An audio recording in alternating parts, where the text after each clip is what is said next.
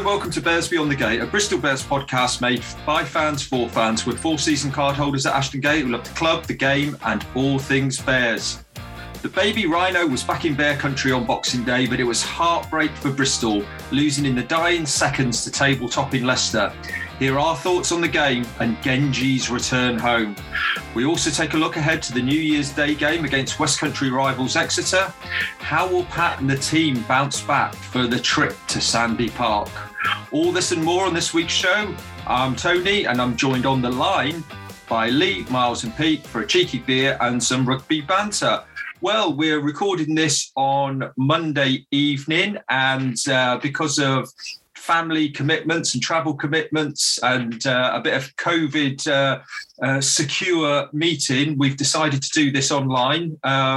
Pete, let me come to you first. I think you're balancing on a stool with your iPad out of a window somewhere up north, aren't you? Well, yeah, I'm in North Shropshire, boys. And just to, raise the commitment levels, as you well know, that I was here for Christmas. I drove back Boxing Day morning to come to the game, had a cheeky little night on my own in Bristol. And then I got up early this morning and drove back to the family to see them. They hadn't even noticed I'd gone. So I'm back in North Shropshire now. Excellent. But excellent. There ain't a lot of, it's rural. There's not a lot, as you rightly say, Tone, there's not a lot of signal up here.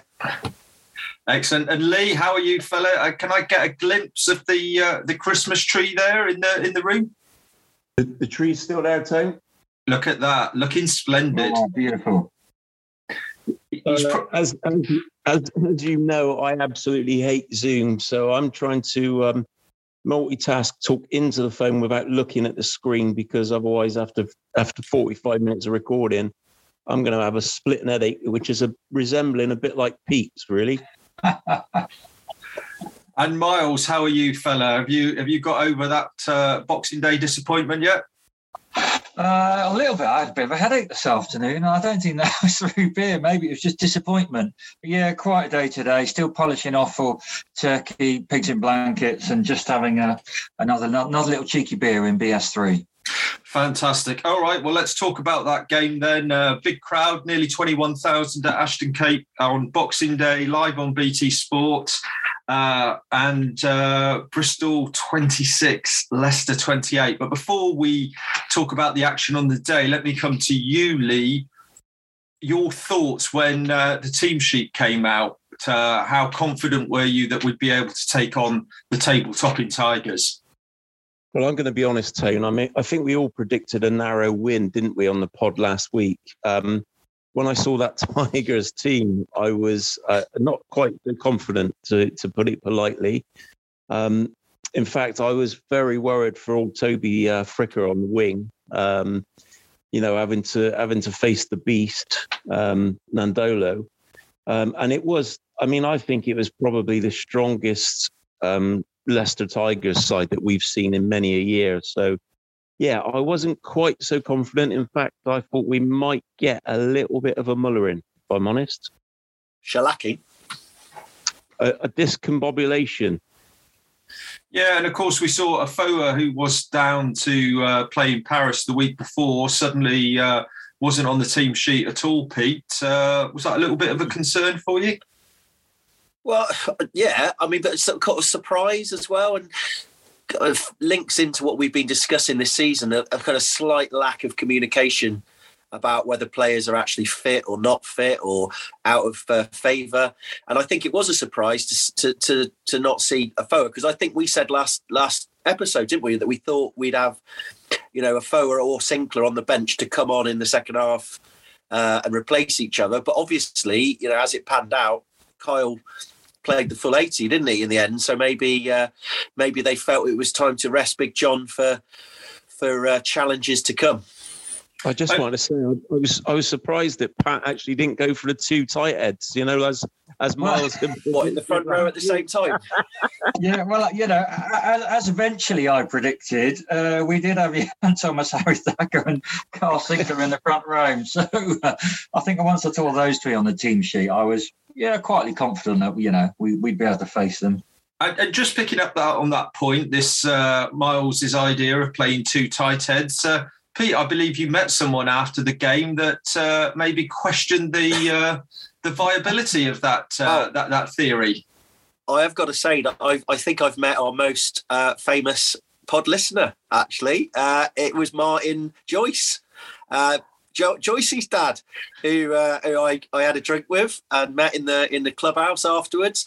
And he's a big pod listener, but he's a very critical listener, I've got to say. And he did give me a hard time, and fair play to him, because that's what we always ask for, is honest feedback. And he did use the phrase, "Who's the clown?" Who thought there were two tight heads in the front row? And I said, that's Miles. And so we had a bit of a laugh about that. And then he did question our credentials. He asked me if I'd played combination rugby. I said, look, honestly, Martin, it's a fan thing. We've never said that we played rugby to a high level. We just say it as we see. But I've got to say, he was very complimentary. It was just really good. We had a great chat, and appreciate it, Martin. Thanks for listening every Monday. And all we can do is just apologise for all the stuff we get wrong, but we do our best. Miles, we were sat there waiting for the game to kick off, and we noticed that Luke Morahan was warming up, one of the extra players, just in case there were any injuries. Were you a little bit surprised Morahan wasn't in the 23? Yeah, absolutely. I think, the team sheet was great. I mean, it's one of the best we could have fielded, not knowing the full extent of injuries. But I sort of agree with Lee. I was a little bit worried about the lightness of Fricker and Lloyd on the wings to face Nandolo. So actually, to see him warming up was strange, really. We don't know quite what's wrong with him, but that does probably mean he's not far off coming back. Or was it a tactical decision? He was being saved for maybe the Exeter game, but you would have thought someone with Morahan's experience would have been a useful player either to start or have on the bench. Anyway, so the game kicked off, Lee, and your concerns about Toby Fricker were well-founded. I think he lasted 4 minutes, didn't he, before having to come off injured? Yeah, I don't know how bad obviously the injury was, but I think actually, without being too critical to Toby, but I was quite pleased when Purdy came on, because I felt that we kind of really, if in my opinion, we would have started with Purdy, just that little bit more strength. So, you were talking about like for like replacements. I don't think it was a bad one to come on, was it, after 4 or 5 minutes. And get the Pistons going again. Pete, you want to come in? Yeah, I'll just say, I think we've got to respect what Toby's record in the last few Premiership games. I mean, it's we've always, but he is actually, when you look at him, he's a big unit as well, Toby Fricker. I think that, it was a really unfortunate for him that he got injured, and it was good to see Purdy come on. In many ways, it wasn't really a change, but so I think we have to give credit to Toby. He'd earned his right to be there, and we don't want him to feel upset, because he's injured as well now, isn't he? And I don't want him to feel upset that we thought he shouldn't have started. So I think your point is good, though, is that it was a good replacement, but he'd earned his right to be there. Absolutely. So, Miles, it was quite a cagey start. Ford landed a penalty after about 15 minutes. And then Bristol scored the first try of the game. And what a wonderful try that was. All started with Harry Randall scooping the ball up in the middle of the park. You're quite optimistic at that point? Well, I was. I mean, that's a fantastic run from Randall. He's certainly got his spark back. And I thought it was amazing, his run, literally diagonally across the pitch, drawing player after player after player. And rightly so, he did a fantastic job, sort of popped it to Lloyd on the wing. Unfortunately, Leicester's cover was pretty good on that front, but he obviously popped it inside to solid pack, and over we went. But I thought the ingenuity of Randall to see that running line and space was it's what he's so good at, and it was a brilliant start. Absolutely. And I mean, Fitzharding finished that move off. I mean, Pete, he was like an Exocet, wasn't he? I didn't think he was going to get near the try line, let alone on it or over it. But it was a tremendous launch into a field of Leicester legs. Mate, if we have had any doubt about the physicality of Fitzharding, which, by the way, I don't think we have, but if anybody had any doubt, that put those rumours to rest. I mean, you're right. He literally put his body on the line, the try line, didn't he? And I mean, didn't he take out Marco van Staden as well at the same time? So, yeah, I mean, that's the sort of thing that gets the fans going, doesn't it? It was a high octane run-in. Even Yohan Lloyd took a great little step inside. Took the contact. For once, it's something we've always banged on about, but we recycled that ball seriously quickly. And yeah, Fitzharding taking a great running line, and but he the way he put his head forward, that was fantastic. And you're right, Tony. It was an Exocet. And that's the sort of try that just got the crowd going. And that's what we needed. We needed that energy to get us going. So fair play to all of them. Yeah, I've got to say though, watching Harry Randall run sideways along, it was a little bit like when a kid goes into a shop and nicks some sweets or something, and then starts getting chased by. I kind of had this feeling these coppers running after him with holding their hats like that, and him running away. It was good, but he did very well to keep the ball alive. So fair play to him for that. Lee, you wanted to come in there. Yeah, I just wanted to say I totally agree with Pete there. I think that they tried it hard and scored. I mean, it was physicality and it was the speed as well. And, without being critical of Nathan Hughes, but I don't see Hughes scoring a try like that. So, I mean, it just justifies Fitzharding's inclusion in the first team for me. Yeah. Absolutely. Well, we had another couple of Sheedy penalties then. Got to just before half time. I think there was 3 or 4 minutes to go.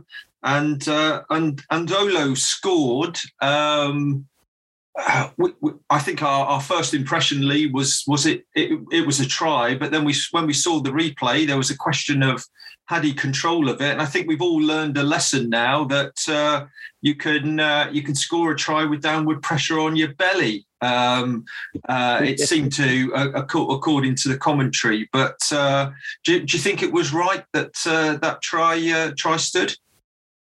Well, it's funny though, wouldn't it? Because I mean, we both said it actually live. It did look like a try all day long, didn't it? So, it did. But then, like you say, when it went back to the screen, and then you started thinking every time it started playing back, it just looked more and more like he dropped the ball, and literally, like you say, landed on it with his belly. But obviously, when you slow things down to that extent, they always do look a lot worse, don't they, than in real time? Yeah. So, I mean, I don't think we can really have too many complaints, if I'm honest.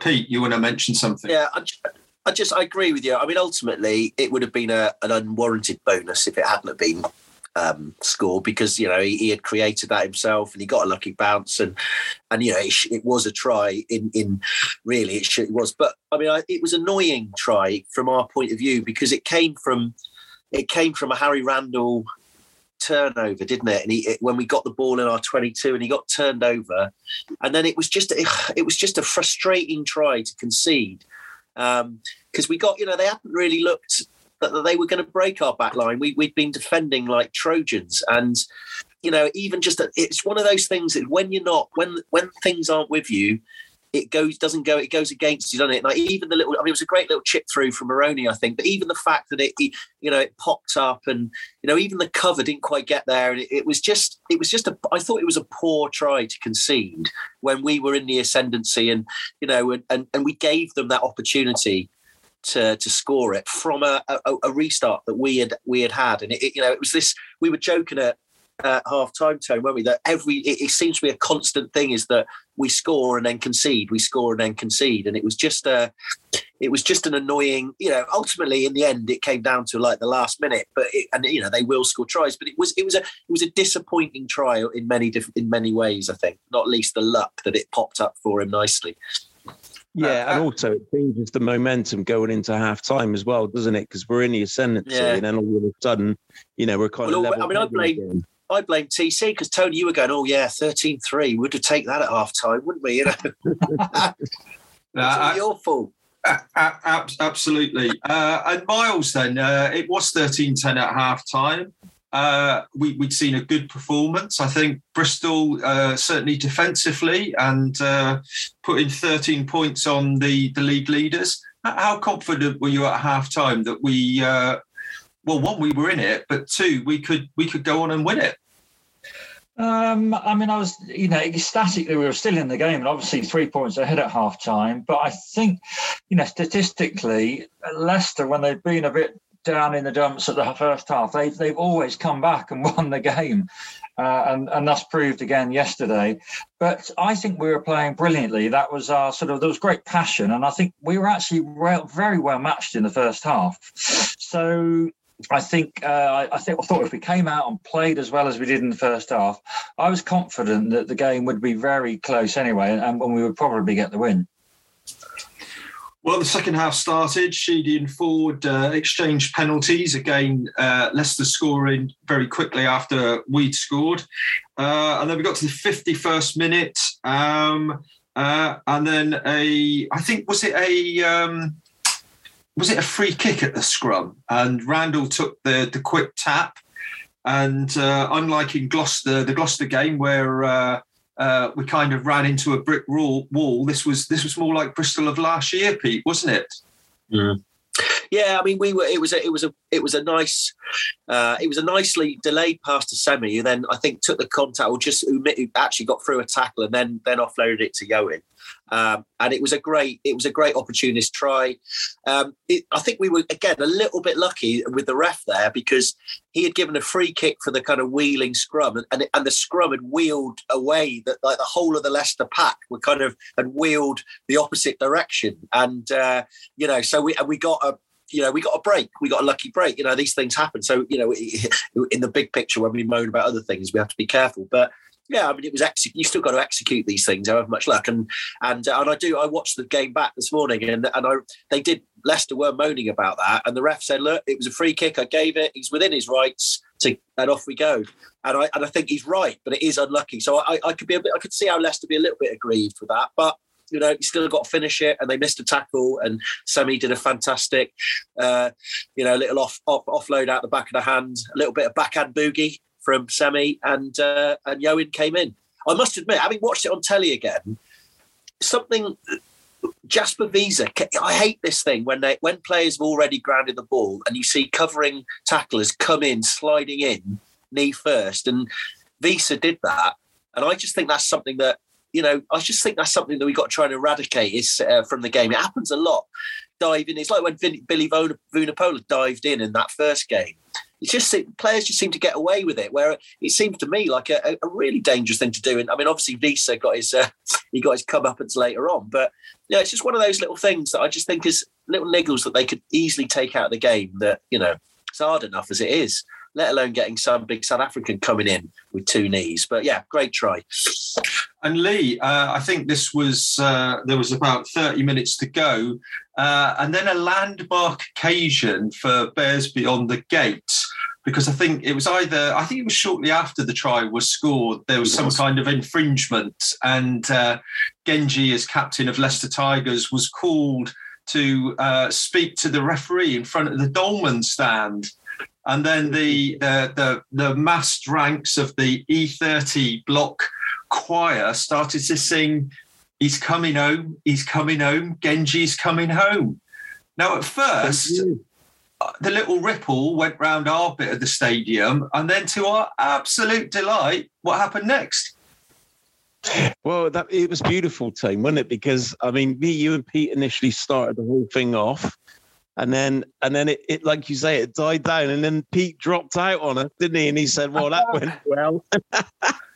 And then we gave it another little go, didn't we? And then all of a sudden, the whole dolman is up. And then and we'd started a song for the first time ever, Tone. So, full credit, lads. That was brilliant. Obviously, Miles, he was doing the conducting, wasn't he? Without actually singing anything. But And it was nice because then we could hear it in sections in the South Stand as well, couldn't we? So yeah, well done, boys. That was 1-0 to us, wasn't it? In the old song terms. Absolutely. Just to correct you, I think we've started songs quite often. It's just getting them going has been the main problem. Pete, you want to make a comment? Well, I think it's only fair that we should name check one of our followers who did kind of reply to it on one of the tweets earlier in the week and suggested that Genji's Coming Home is a good song to sing. And I think it was Tony Campbell.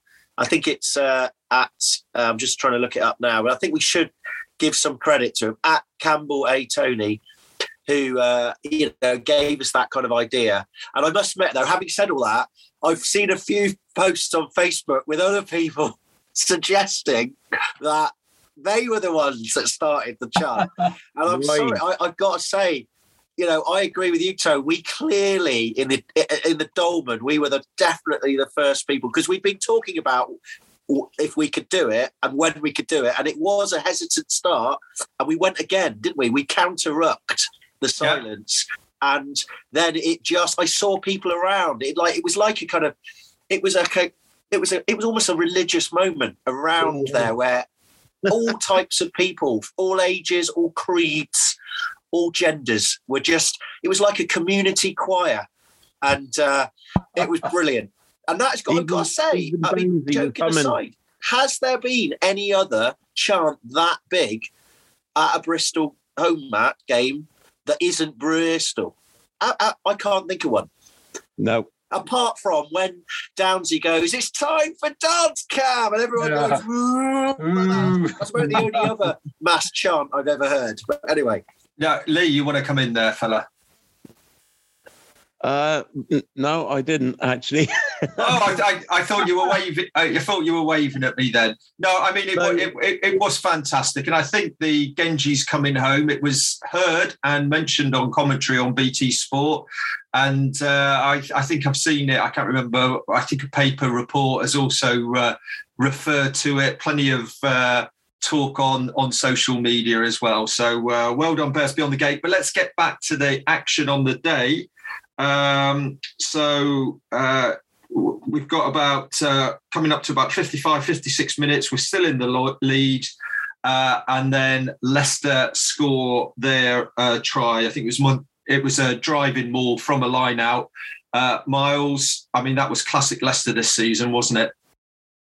Absolutely. I think once we saw they sort of got the line out on the driving maul, and they had a bit between their teeth, and I think that was really only going one way. They were either waiting for us to sort of collapse them all and get a penalty try, but they didn't need to. They, fair and square. It was a good drive. They've been hard to stop all season doing that. That's good coaching from their scrum coach, and fair play. That was a well-worked try from them. Yeah, it's the hooker, wasn't it? Was it Montoya? Yeah. Well, in commentary, they kept calling him Montoya. So they're very particular on BT Sport. But yeah, it was good. It was good. And then about 5 minutes after that, Ford gets a penalty to make it 23-all. It's on a knife edge. But having said that, I thought it was a great atmosphere at Ashton Gate. It's best atmosphere we've had for many a game. Since the first half of the Harlequins match. Yeah. And then, with 8 minutes remaining, there was that really nasty follow-through challenge on Sheedy Lee. He was down for a while, and I think we were chatting. We were worried that could have been quite serious on his leg. Yeah, sorry, Tony. When you mentioned follow through, I thought you might have been talking about me later on when we got home. So, Sheedy. Let's talk about Sheedy. Yeah, I mean, it did look like an awful one, didn't it? It did look like it was possibly a leg breaker. And I mean, obviously, Sheedy's getting a lot of attention this season. Fortunately for him, I mean, these guys are made of a lot more tougher material than we are, aren't they? And Sheets was, back up and ready to go again after, but it looked awful. And obviously, I mean, it did warrant a yellow card, didn't it? So, actually we were shouting for red, but obviously we would do, wouldn't we, being Bears fans. But I mean, you've forgotten there to mention that there was that penalty that Sheedy missed on 71 minutes, which, ultimately, without being too critical, would have won us the game. And it was one that really, I don't think we should let slip by, because it was central to the posts. And, even though Callum had a fantastic game kicking the points, I mean, that was one that actually we did rue in the end, wasn't it? Well, there was a couple of kicks, wasn't there? We decided to kick for goal when we were almost by the touchline, just barely inside our half. And he fell well short with that. We had the one lined up midfield, probably still, was it about on the 10-metre line? And really, you would have expected someone of his quality to nail that one in front of the post. So after he got clobbered, actually to get back, having just missed two and slot it, was a good result. But you look back now and think that one in front of the post, if only he'd got that, it could have been really different. Miles, I think you want to come in. I mean, yeah, you're right. He was injured a bit, but in the olden days of his aware, we knew that we had a big kicker in the likes of Madigan, didn't we? And then on the pitch, we know we've got a good kicker in the form of Bedlow. So I don't know why at points, really, there's no shame in, if you need a bigger kicker to kick to the touch or kick a slightly longer kick, giving it to another man. And I think maybe that one on the halfway line could have been the opportunity for Bedlow to step up. So I was a little bit disappointed he wasn't really given a few more chances at the kicks. Right, I'm going to go to Lee, and then Pete, you want to come in on a comment? Lee? Yeah, just quickly, backing Miles up there, I'm pretty sure I saw Sam Bedlow go over to Sheedy and ask if he wanted him to take it. And if you've got someone like Bedlow on the pitch, I absolutely agree with Miles. We already know the length of his kicks, or he's probably the longest kicker in the squad. And I just feel in that situation, why don't we use Sam Bedlow more for those long range kicks? I don't understand it. Pete? Yeah, I just wanted to say, in defence of Callum, I think he had been kicking so well off the tee that, I think I can understand why he went for it. I was more disappointed, really, that perhaps we didn't go to the corner on that one, and then at least put a bit more pressure on the. So it's a difficult one. I mean, it's hard. I guess if you're an understudy kicker, just suddenly to do one out of the blue is a decision that's got to be made on the pitch that it can be difficult. And you're right, he's got a longer range, but I just think up to that point, Sheedy had been kicking so well, maybe he just felt confident. But I actually think that it was potentially a wrong decision to even take the kick and just keep piling the pressure on. I think the other thing I would say, though, that in more of a debate really is actually using other kickers out of the hand. And we did have the same old issue with some of the kicks from penalties, didn't really go the distance. And I know it's a difficult one, because if you miss one, then it looks a lot worse than getting a shorter one in. But, when you see what George Ford does and how confident he is to really go for those touches in the 22 from penalties, there are a few times, particularly when they're on the other side of the pitch, you wonder whether Charles Piutau couldn't have a go with his left foot, and angle it in. So I know where you're coming from with kicking out the tee. I think it's a bit harsh to criticise him for that one, because his pecker was up. But I do think there is a debate to be had about, are there other players that can take kicks into touch? Because I know, like, Henry Slade does it for Exeter, doesn't he, with his left foot, and he doesn't. He's not always the one. So it's just up there for debate. I'm sure it gets shot down by people, but just sort of struck me when you said that. No, I agree with you. I think that one that was wide out and near the halfway line, I think for anybody to successfully kick that was an incredibly difficult kick. And I just think it was the wrong decision. We should have gone down into the corner. Maybe they just felt it was so close to the touchline that you weren't going to get much mileage out of it anyway into touch, although that would have been a left footer's chance there. I don't know, maybe I mean, we don't know, do we? We're only speculating, and it is what it is. The decision was made. Go on, Lee. I'd say one thing I would say, though, I mean, can we remember that the liner was having an absolute nightmare, wasn't he? I mean, he didn't know his left from his right, and And there was one in the first half that he'd put the wrong side, hadn't he? He'd given it the wrong way, and then he kind of leveled it up when there was a kickback 5 minutes later. And I mean, God knows what would have happened if where he would have lined up if we'd have tried to kick that into touch. I don't know. Well, that was a comedy moment, wasn't it? Because we were defending the south stand, weren't we? At the time, we cleared touch. There's the flag that marks the halfway line, and you could see the ball bounce behind the flag, and then he gives the line out into the other half, wasn't it? And front of the flag, the other side of the flag. It was just unbelievable. It was impossible to be where it was going to be. Yeah, but Lee was right. Then a similar thing happened again, and he did it the other way. I mean, it was comical. And anyway, sorry, that was Leicester, wasn't it? It was Leicester kicking. Yeah, they were defending, and they had it in Bears territory when it should have been. We commented on the fact we thought it was his way of evening it up, wasn't it? Yeah, he was probably hoping nobody noticed. Yeah, we saw him. And Miles, actually talking about things off the pitch as well. We're all 4 season card holders that sit in block E30, and we had some entertainment on the stairs, didn't we? Apart from Pete whinging about stadium geography because there's so many visiting fans on Boxing Day, we were you could talk about meters made by each team, which was pretty close, wasn't it?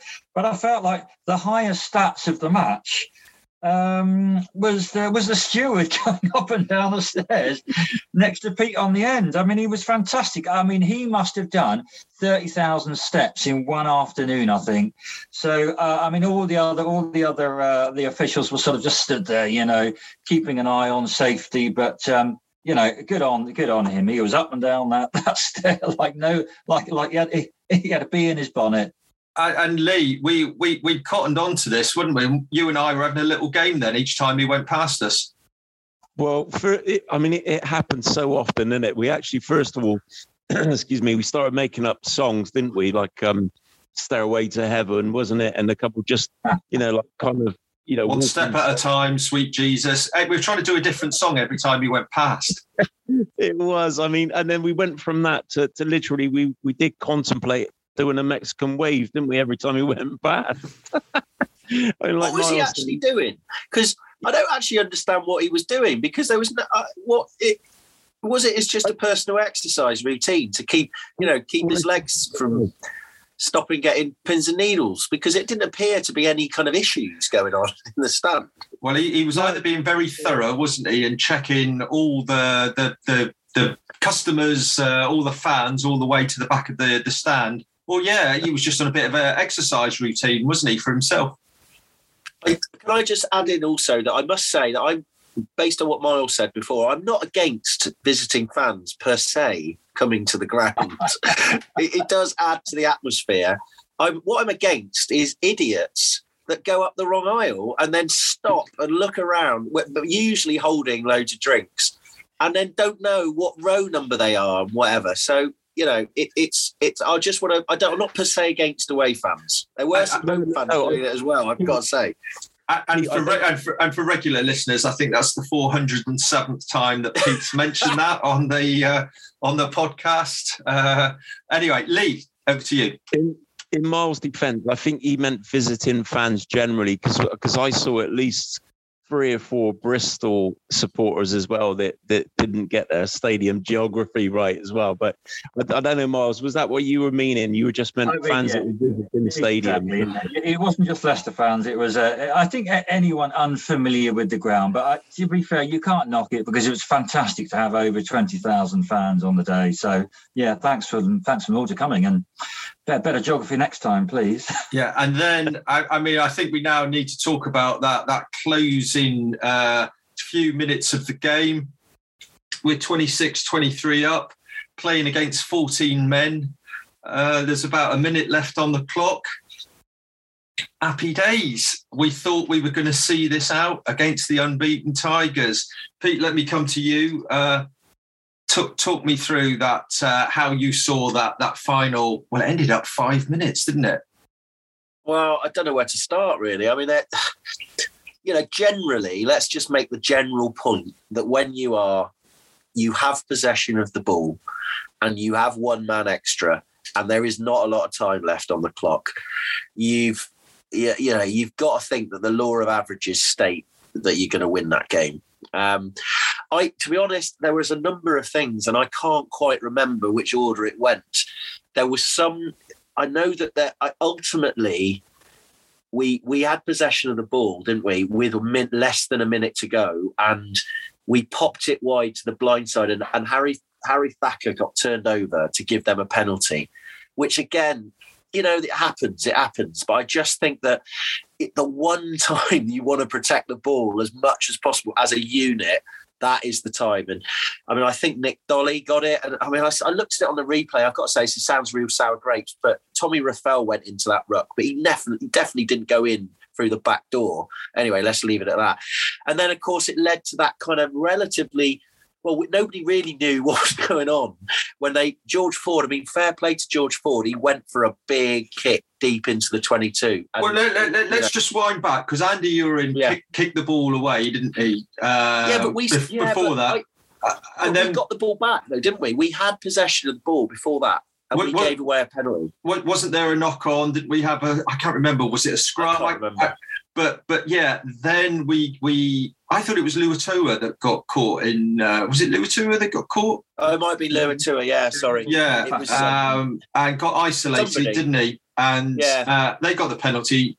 Sorry, yeah. George Ford went for it, and then we saw the Charles Piutau amazing juggling act. I know you might ask someone else, but while I remember it, a comment was made to me about that.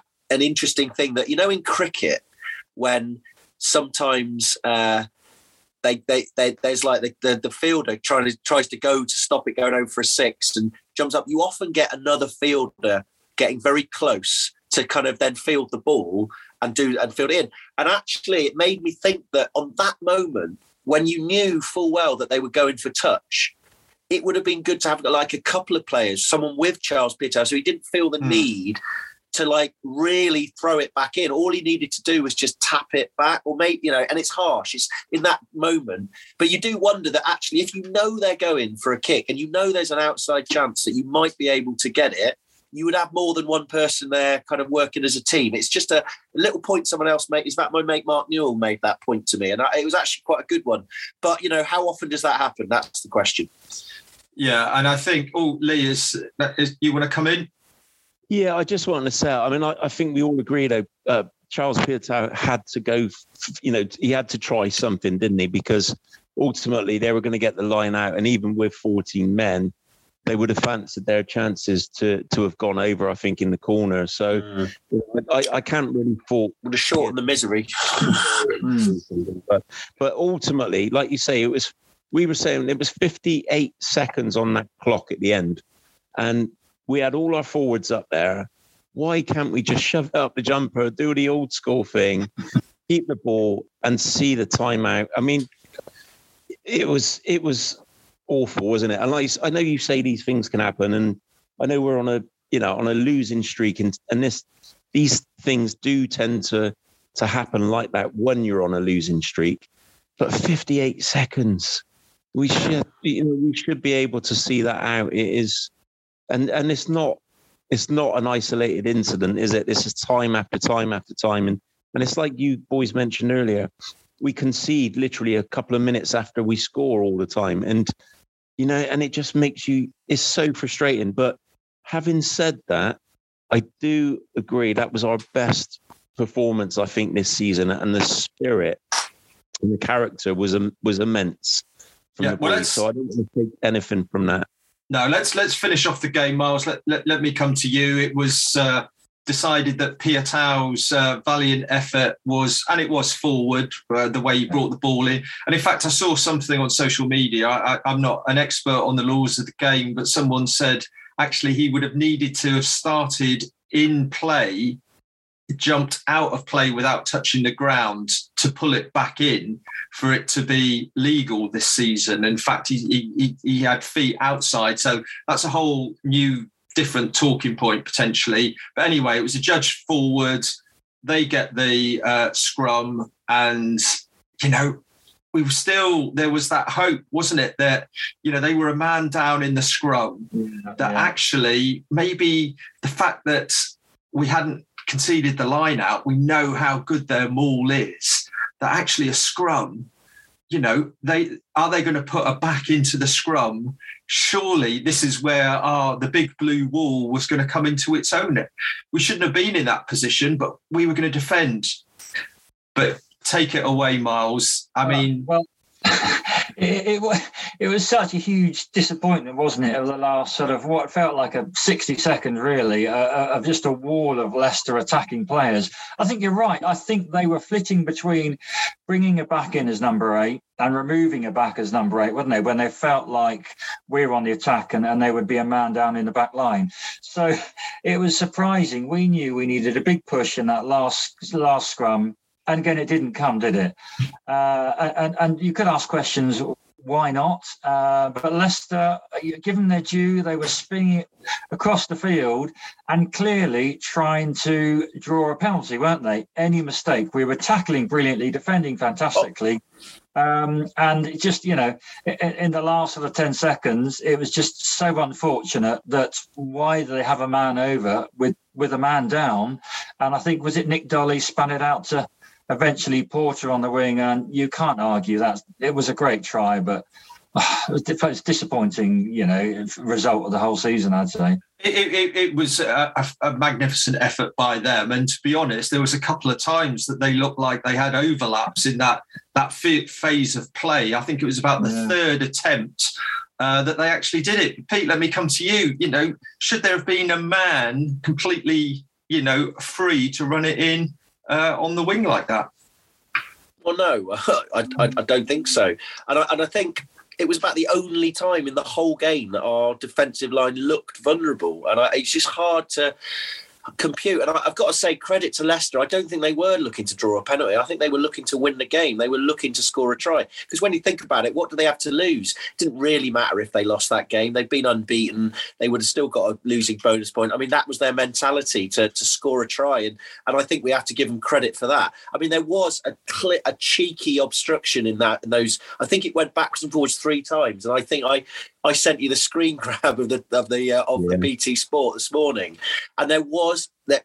I know these things. I'm not going to use this as an excuse, but it is frustrating. Where what we were trying to do really was we were the ones that tried to draw a penalty or something or a knock on or something to finish the game, but there was a clear obstruction where Nick Dolly got in front of whoever had the ball. It was one of their lumps, and I think Fitzharding was coming to tackle. I don't know the laws on this, and maybe they'll say that he got tackled anyway, so it wasn't genuine. But it was just so. I mean, you said, Tony, for all of the effort and the huff and puff and everything in the whole, or every other controversial decision, it came down to that last minute or two, and we just didn't come out the right side, and it was very frustrating on a number of levels, not least for the players who looked down and out. Oh, absolutely. I don't think I can remember, maybe other than that semi-final defeat, where I've seen so many players just sink to their knees at the end of a game. I was looking at I'm not quite sure if it's the final stats that are on the Gallagher Premiership website, but we made almost twice the number of tackles that Leicester did. I mean, there was no quarter given. And the point that you made, Pete, our defence looked so good for virtually the whole game. But just in that last minute or two when they were attacking, we just couldn't get organised. But Leicester reminded me of how we were playing last season towards the end of games, that, there was that confidence, there was that swagger, and we were going for tries to win. Lee, I think you would have come in on the point. I just wondered if we were going to mention the elephant in the room, and that was, Genji was pretty immense, wasn't he? He obviously had the bit between his teeth. I think Pete mentioned last week on the pod that he's going to come out all guns blazing, and he did. Showing that nous as well, with kind of that shoulder drop in again, and then, it's really clever play. But I did think that Cinkler got scored, in my opinion. I don't know what you boys thought. We didn't have a chance to talk about it after the game, did we? But I mean, I thought that was. I did think that was quite noticeable to me, anyway. Yeah, I Cinkler won one or two penalties, didn't he? Genji certainly got his fair share. I think for me as a fan to see both of those two in a Bears shirts next season in a front row, I think people won't fancy coming to Bristol and playing against those. But just while we're on Genji, or let's round up the game. So Ford misses the conversion from the touchline. That's it. We lose 26-28. A fantastic game of rugby for us to witness live. I'm sure for all the people watching at home on the television, a wonderful game to see. And credit to Leicester. They fought really hard and won the game when they were down to 14 men. But as you said a few moments ago, Lee, I think also credit to Bristol. We can talk about some of the slight errors, some of the things that didn't quite work on the pitch, but I think everyone that I've seen on social media is probably united in saying that was our best performance of the season. And we were a whisker away from beating the standout team of this season. Pete, just following up on that comment about Genji that Lee made, I think on your post-match pub crawl of BS3, there was somebody else that you spoke to, and I believe you recorded a little clip. Well, yeah, I mean, we didn't discuss this at the beginning, but I did have a couple of cheeky beers after the game, first in the sports bar and then in another hostelry in BS3. And I did, as well as talking to Martin Joyce, I did get to talk to Genji's dad, Richard. And I was with a couple of our long-time stalwart followers, Binsey and Mike, and they seem to know basically everybody, as far as I can tell, not only in the sports bar, but in most of BS3 as well, and did all the necessary introductions. And it wasn't me. I was being quite respectful. I thought, no, he doesn't want to talk it. And I think one of the lads said, go on, give him something for the podcast. Go on, son. So I got my phone out and I said to him, do you fancy answering a few questions? I hope you don't mind. And as far as I remember, he was very happy for me to do that. So yeah, fair play to him. Let's have a quick listen to that now. I'm here with Ellis's dad, Rich. I've got one question to you, Rich. Were Bristol robbed tonight? I think they were robbed, but overall in the game, I thought Leicester were give them a good game, but they were robbed. Someone should have put the ball into the right place of play, and they never. And Rich, are you happy that Ellis is coming back to Bristol? I'm over the moon.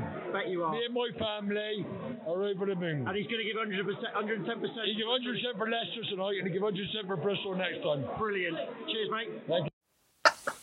Fantastic. Obviously someone very proud of their son and looking forward to seeing him back in a Bristol shirt next season.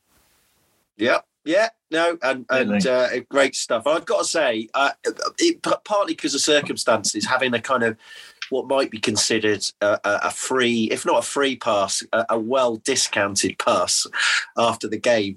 I had such a laugh. I've got to say, I had such good fun chatting to some real proper rugby stalwarts in that sport. I mean, some big units I came up against, and I had to show a massive respect to a lot of boys. They know some of these boys I was chatting to have been away to places like London Scottish and like tell me stories of how they managed to get 17 people in with one ticket through a turnstile, all that sort of stuff. It was brilliant stuff. So I had a great time, and it was nice to. And I just can only apologise to all those people if I make any mistakes in my analysis. Yeah. Okay. So that was the game. Let's just look at some of the performances. Miles, if I come to you first, in the pack, who stood out for you?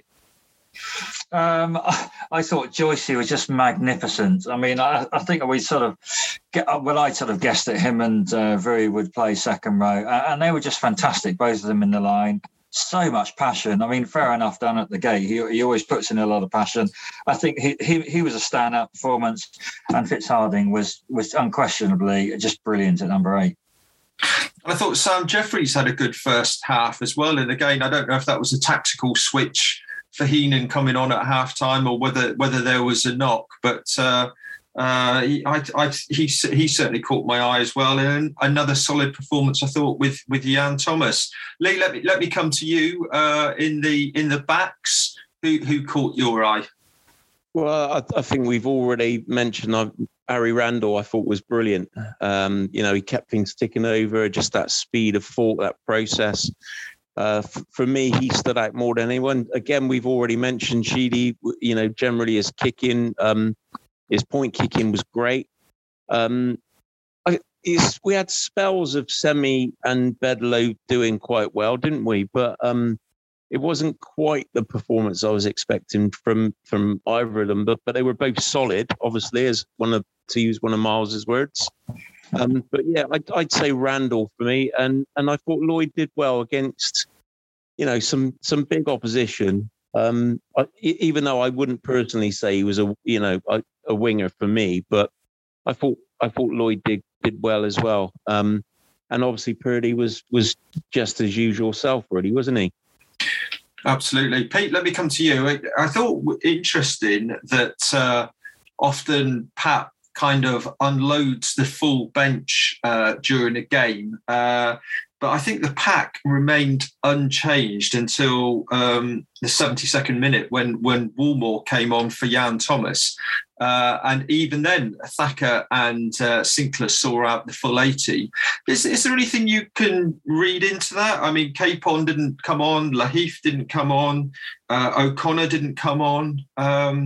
Is this maybe Pat trying to keep people a bit fresh for Exeter in 6 days' time? Yeah, maybe. But I mean, I just think there comes a point sometimes in games where you're looking at the way it's going, you're looking at momentum, and I'm sure they've got like real time updates on fitness levels, and it just feels good. It did feel right that Thacker and Sinclair had that full game. Lua too. They were immense, those boys. I just want to take a step back and think how immense that was. Those boys that did the full 80. Given the defensive effort we've said, and I just think, it's all very well us picking here and there, but what an amazing, what specimens they were. And I actually go back to what Lee said about Semi and Bedlow. They must have got through a lot of defensive work as well. And I think, it didn't quite work offensively. I do wonder a little bit about Semi. Have we really yet worked out how to use him as a weapon? I think we were chatting about this, Tone, in the game, is that off first phase, it just seems like it's too obvious to give it to him, and he gets wrapped up by players. But he is most dangerous when we are hitting the ball at speed, or we're getting quick ball, like the try when Harry Randall gave him quick ball and he had that little half yard. So I still think we've got work in progress to use Semi, but he is a physical. His physicality, both in offense and offense. Sorry, what am I talking about? In attack and defense, it does make a difference. And I think Bedlow is a perfect, literally bedfellow for Semi. And I'd like to see that partnership developed, to be honest. And no disrespect to Piers O'Connor, but I think I like that partnership a lot. Yeah, Lee, over to you. Yeah, no, I think you're right, Tony. I think that, seeing the likes of Morahan and Dan Thomas and Atwood warming up on the bench. Don't forget. No Atwood. No. Was he not in the line? I don't. Oh, yes, he was. No, he did. Yes, he was, wasn't he? Because he had his white scrum cap on. Yeah. And that galloping gait. Yeah. Exactly. But I do think as. Correct me if I'm wrong, unless it's been cancelled. Are Chiefs not playing a certain team from up the road tomorrow? It's been cancelled. It's just been cancelled. Is it? Okay. I do think that prior to that, and I do think that these boys were being rested for the Chiefs game. So, I think that is Pat keep the reason he did keep the front row on. I think because obviously we we know we've got a big game coming up in a few days' time, and then in Chiefs. And Luke Morahan always seems to play well against Chiefs down at Sandy Park. So I do think we'll probably get onto that a little bit later when we talk about the kind of the squad announcements and stuff. And but I do think that was packed, resting a few players ready for the next game. Pete, I just don't know why we're resting an international quality player like Morahan, who hasn't played that much this season. He was in the squad for Stad. We just assumed he picked up an injury. He's there warming up. I don't understand why he can't play 2 games in a week, the quality that he has. And I know that full well there'll be a reason that we don't know. But I just find it hard to think, why can't he play 2 games in a row? I mean, we have to remember, though, he has come back from an injury, hasn't he? And we don't, again, they've had 3 weeks off. But we're unaware of the extent of what that injury was. Yeah, I'm sure there is a reason. I find it hard. It was just a hard one to understand. And we don't know because we don't have any info. So it's a tricky one, that. Yeah, it certainly as a fan, when you saw Atwood, Nathan Hughes, Morahan, Dan Thomas warming up as some of the, just in case replacements. There's a lot of quality that we had available that we knew weren't injured, that, they might have had to step in to the subs bench. It felt that, I don't know, if you'd added those 4 to the 23, might there have been a different outcome? Yeah. Anyway, we could debate that for a long time. Miles, final comment on the game, and then we'll move on. Yeah, I think you're right. I think without Dan Thomas, I thought our breakdown was pretty slow, and it just proved because we got 2 penalties against us, didn't we? Because we were just too slow in the breakdown. And you're right, maybe someone of his quality could have just been the turning point. Right. Well, let's look at some of the other games that happened. Saracens beat Worcester 61 points to 29. Wasps 38 win against Irish. They beat Irish 38-30. And then I think a few people might have tuned in just to catch the back end of the game after ours, where Bath managed to keep their run of losing every league game this season. I think that's 0 from 10 now. And they lost 20 points to 40 to Gloucester. And Gloucester, I've got to say, the more you see them play, the better and better they look. And then the game today on Bank Holiday Monday looked like an entertaining one. Quins 41, Northampton Saints 27. Sorry? That was a hell of a game, by the way, because Saints were 21-7 up, I think, after, early on. And that was a cracking game. Well, you look at the points that were scored this weekend. I mean, I think we were the lowest scoring one with a total of 54 points, but everywhere between 54 and 90 points. Some wonderful rugby for fans to see over this Christmas holiday, and I'm just very grateful that fans in Bristol and around the Premiership did actually see some games, because a few days before Christmas that was looking as if it could be touch and go. Right, let's move on. You're listening to Bears Beyond the Gate, a Bristol Bears podcast made by fans for fans. We're available on Apple Podcasts, Spotify, Podbean, Buzzsprout, and many more platforms. You can contact us with your comments and ideas by email at bearsbeyondthegate@gmail.com. On Twitter, we're at Bears Beyond Gate, and on Facebook, you can like and follow our Bears Beyond the Gate page. Right, next game against Exeter on New Year's Day. It's a 4:30 kickoff at Sandy Park, and it's the game that's on BT Sport. Pete, let me come to you first. Thinking about the squad for the game, if you maybe look at the forwards, what do you see Pat changing, if anything, from the team that just were so close to beating Leicester? Well, I mean, it's a difficult one. I just think, it's hard to say why can't he go out. As if they get a good recovery this week, keep the same, keep the momentum going. I mean, Sinclair had his pecker up, regardless of whether we debated about whether Genji got one over him or not. It's good to have him in there. I've got to say, I thought Thacker was impressive. When I look back over the game again this morning, I just thought he was around the park. He's strong. He's physical. I like a Thacker with his pecker up. And Jan Thomas, yeah, I mean, you don't want to be facing Jan Thomas really in a scrum. And I think Joycey as well. And one thing I did glean from my little odyssey was that sometimes some forwards just get told the only thing you've got to do on Saturday is clear out rucks, make tackles, and generally be filthy. And you're not going. And I think Joycey didn't get much line-out ball. It was mainly Vui and Luatua, wasn't it? And I like that. That's what we've been saying. I like the fact that there are certain forwards who were just told to cause chaos. So I'd like to see Joycey back in. I mean, if he's feeling fit, he's such an important player to our team. And again, I can't see it. Like, how would you drop Harding if he's fit? He's young. It's another big game. So you just we want to win every game. So you play your best players. Harding, and Luatua was brilliant again, wasn't he? But again, it's all, I mean, we don't know how they're feeling today. I'm sure they're feeling a lot worse than I am, to be honest, or maybe not quite as worse. But it's hard to say. I mean, we don't know about John Afoa. If he is, maybe that is a plan that he'll be on the bench or he'll start and Sinks comes on for him. I don't know. It's hard to say, but if they're all fit and ready, I like they know they know that they took the league leaders to task, and like, why can't they take that confidence to Sandy Park and having done it at Sandy Park as well in the past? Why not? So it's hard to say unless we know Knox. I'd say why not start with the same lineup? And we've noticed that for the last couple of games, the unavailable list hasn't been on the website. And again, it's disappointing. We've talked about this before on the podcast, that as fans, we seem to get less and less information about the status of things like injuries, availability of players, length of contracts.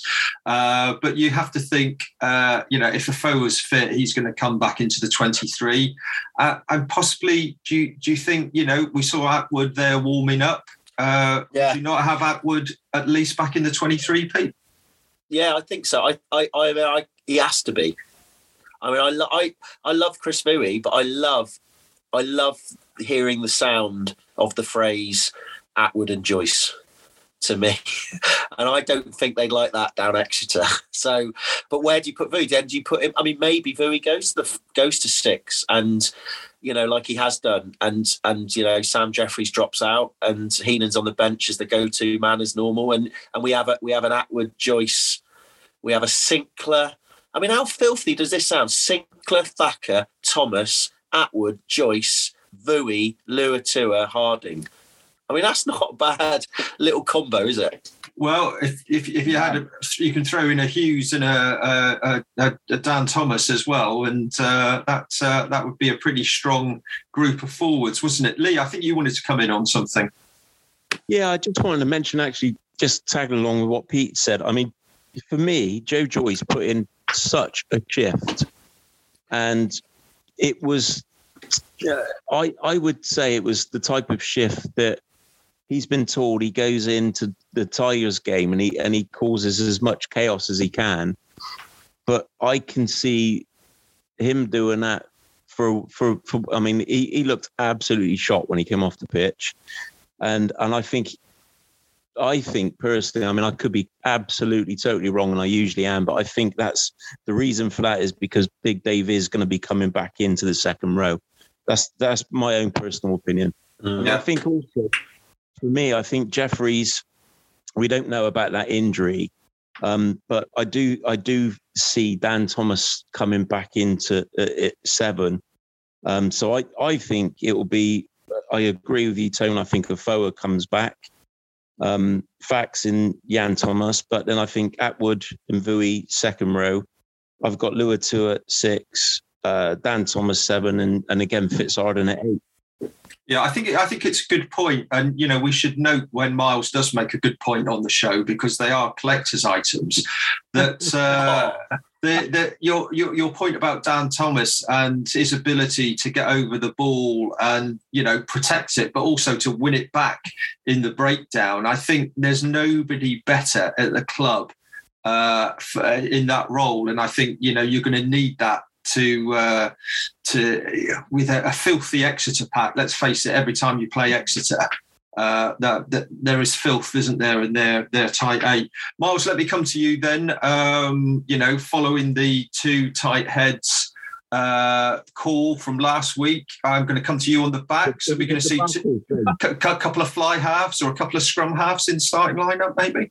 I don't know. These could be strange times and strange tactics from Pat. But I think we're going to play the correct player in the correct position in the backs this weekend. I mean, obviously Toby Frickett looked like he sort of pulled his elbow in his arm, didn't he? And then got taken off early.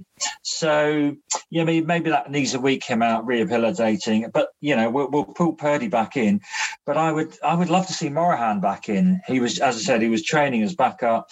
So I think Purdy and Morahan would be, if they are both fit, my number one starts. I don't think you can change Harry Randall. He was fantastic with Irwin as backup. Sheedy, well, yeah, he played well. He kicked brilliantly. So with him, and I think, I'd like to see Bedlow and Ranranja pair again in the centres. Although I thought Bedlow was a bit quiet, and it was hard to sort of see where he was being used on the pitch much. But tackling? Well, yes. Quite a lot of that. But in attack, I mean, I know we've said that Piers has been a bit insignificant this season, but it was tough. I mean, Leicester are brilliant, but I think in the back line, I'd like to see Bedler and Ranranja pair again, and Charles at fullback. I think you're right. Bedlow to me feels like the natural inside centre, where I think you look at Piers maybe more of a 13. And anybody got any comments then on the backs? Pete, you wanna say something? Yeah, I mean, I agree with. Well, I do actually agree with everything he said there, but I think Morahan. I just don't understand why he's got to play. I don't. I'd be really disappointed if he's not actually starting. I just think, and I'm sure, I'll probably look stupid because he probably will. But it does then question, like, does Lloyd go back to our kind of utility sub? And I just think, I thought he played well, Lloyd, but again, it made me debate, and this is a wider question we might come back to another time, is that what is his best position? And I don't think we're looking at his long-term future. He's not big enough to be, I think, an international fullback or an international centre, international winger. But he could be an international 10. But he's not getting a chance to be a 10 at Bristol.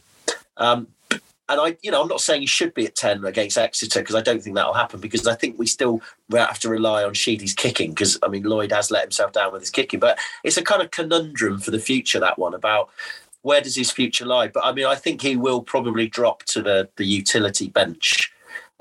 He's got like a big wide bench that he sits on, I imagine. He's not sure which position he's going to be on. But and I just would be disappointed if Morahan doesn't start. Absolutely. Lee, you want to come in on something? I just wanted to say, Tone, I think with Miles's predictions there for the backs, I think Miles might actually, for the first time ever, be correct in his team selection. I think I genuinely do think that Purdy will come back in, and I do think Morahan will come back in. And I think, let it be known now, whatever point this is in the pod, that Miles might have been right for once. He's not a clown this week, is he? He's redeemed himself. He's on top form. Okay, let's have some predictions then. Lee, I'm going to come to you first, then Miles, then Pete. So tough trip down the M5 to Sandy Park. Lee, how do you see it going? Yeah, unfortunately, I think I'm gonna roll with my head this time. I see us getting narrowly beaten in this one. 21-15 for me, Tone, unfortunately. 21-15. Miles, you've been to Sandy Park once or twice. Do you see the Bears pulling off a victory down there? We've got some pretty good recent form down there. We have, and I think you're right. And I think the last victory, the scoreline wasn't that big, was it? It was around, I don't know, it was a few years ago, around sort of 12-9 or something close.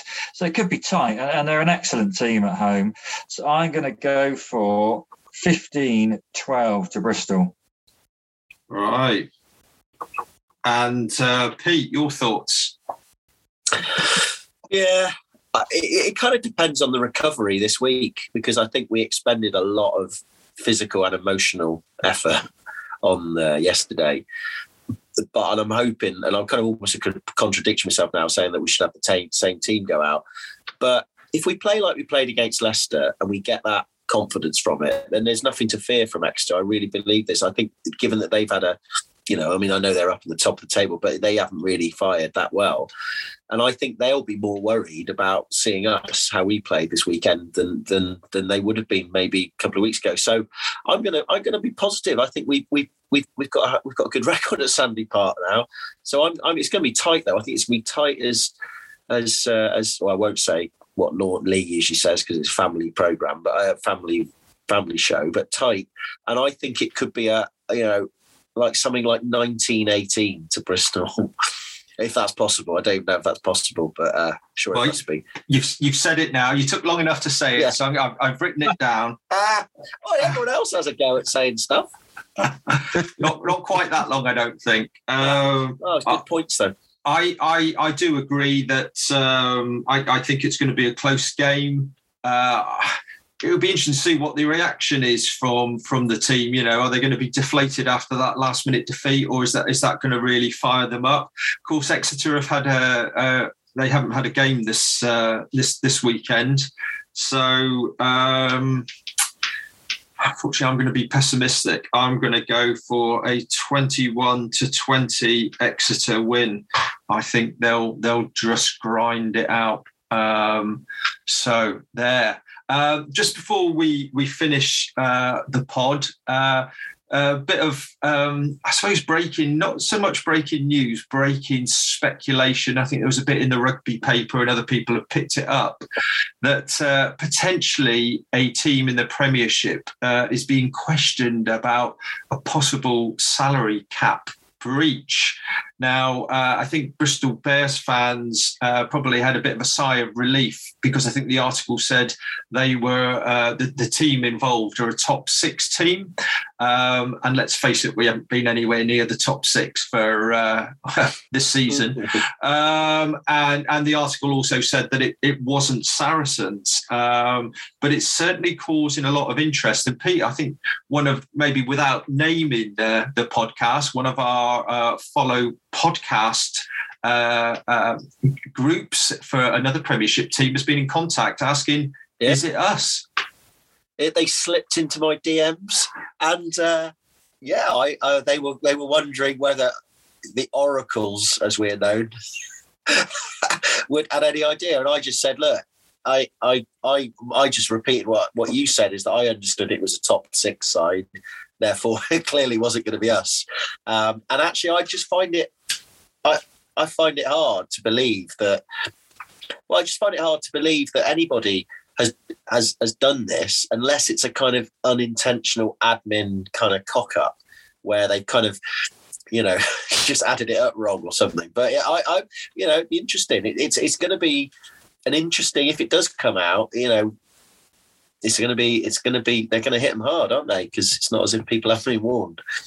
Well, it's going to be interesting because what the sanctions will be, I can't remember, they are laid down now, but in a season when there's no relegation, can you relegate a Premiership team if it's a bad breach and they've been naughty as opposed to just not careful with how they've done things? Maybe this comes to our idea, sorry, Lee, but maybe this comes to our idea that if they are found out, the only punishment could be is that all the other fans from the other clubs have to design their home shirt.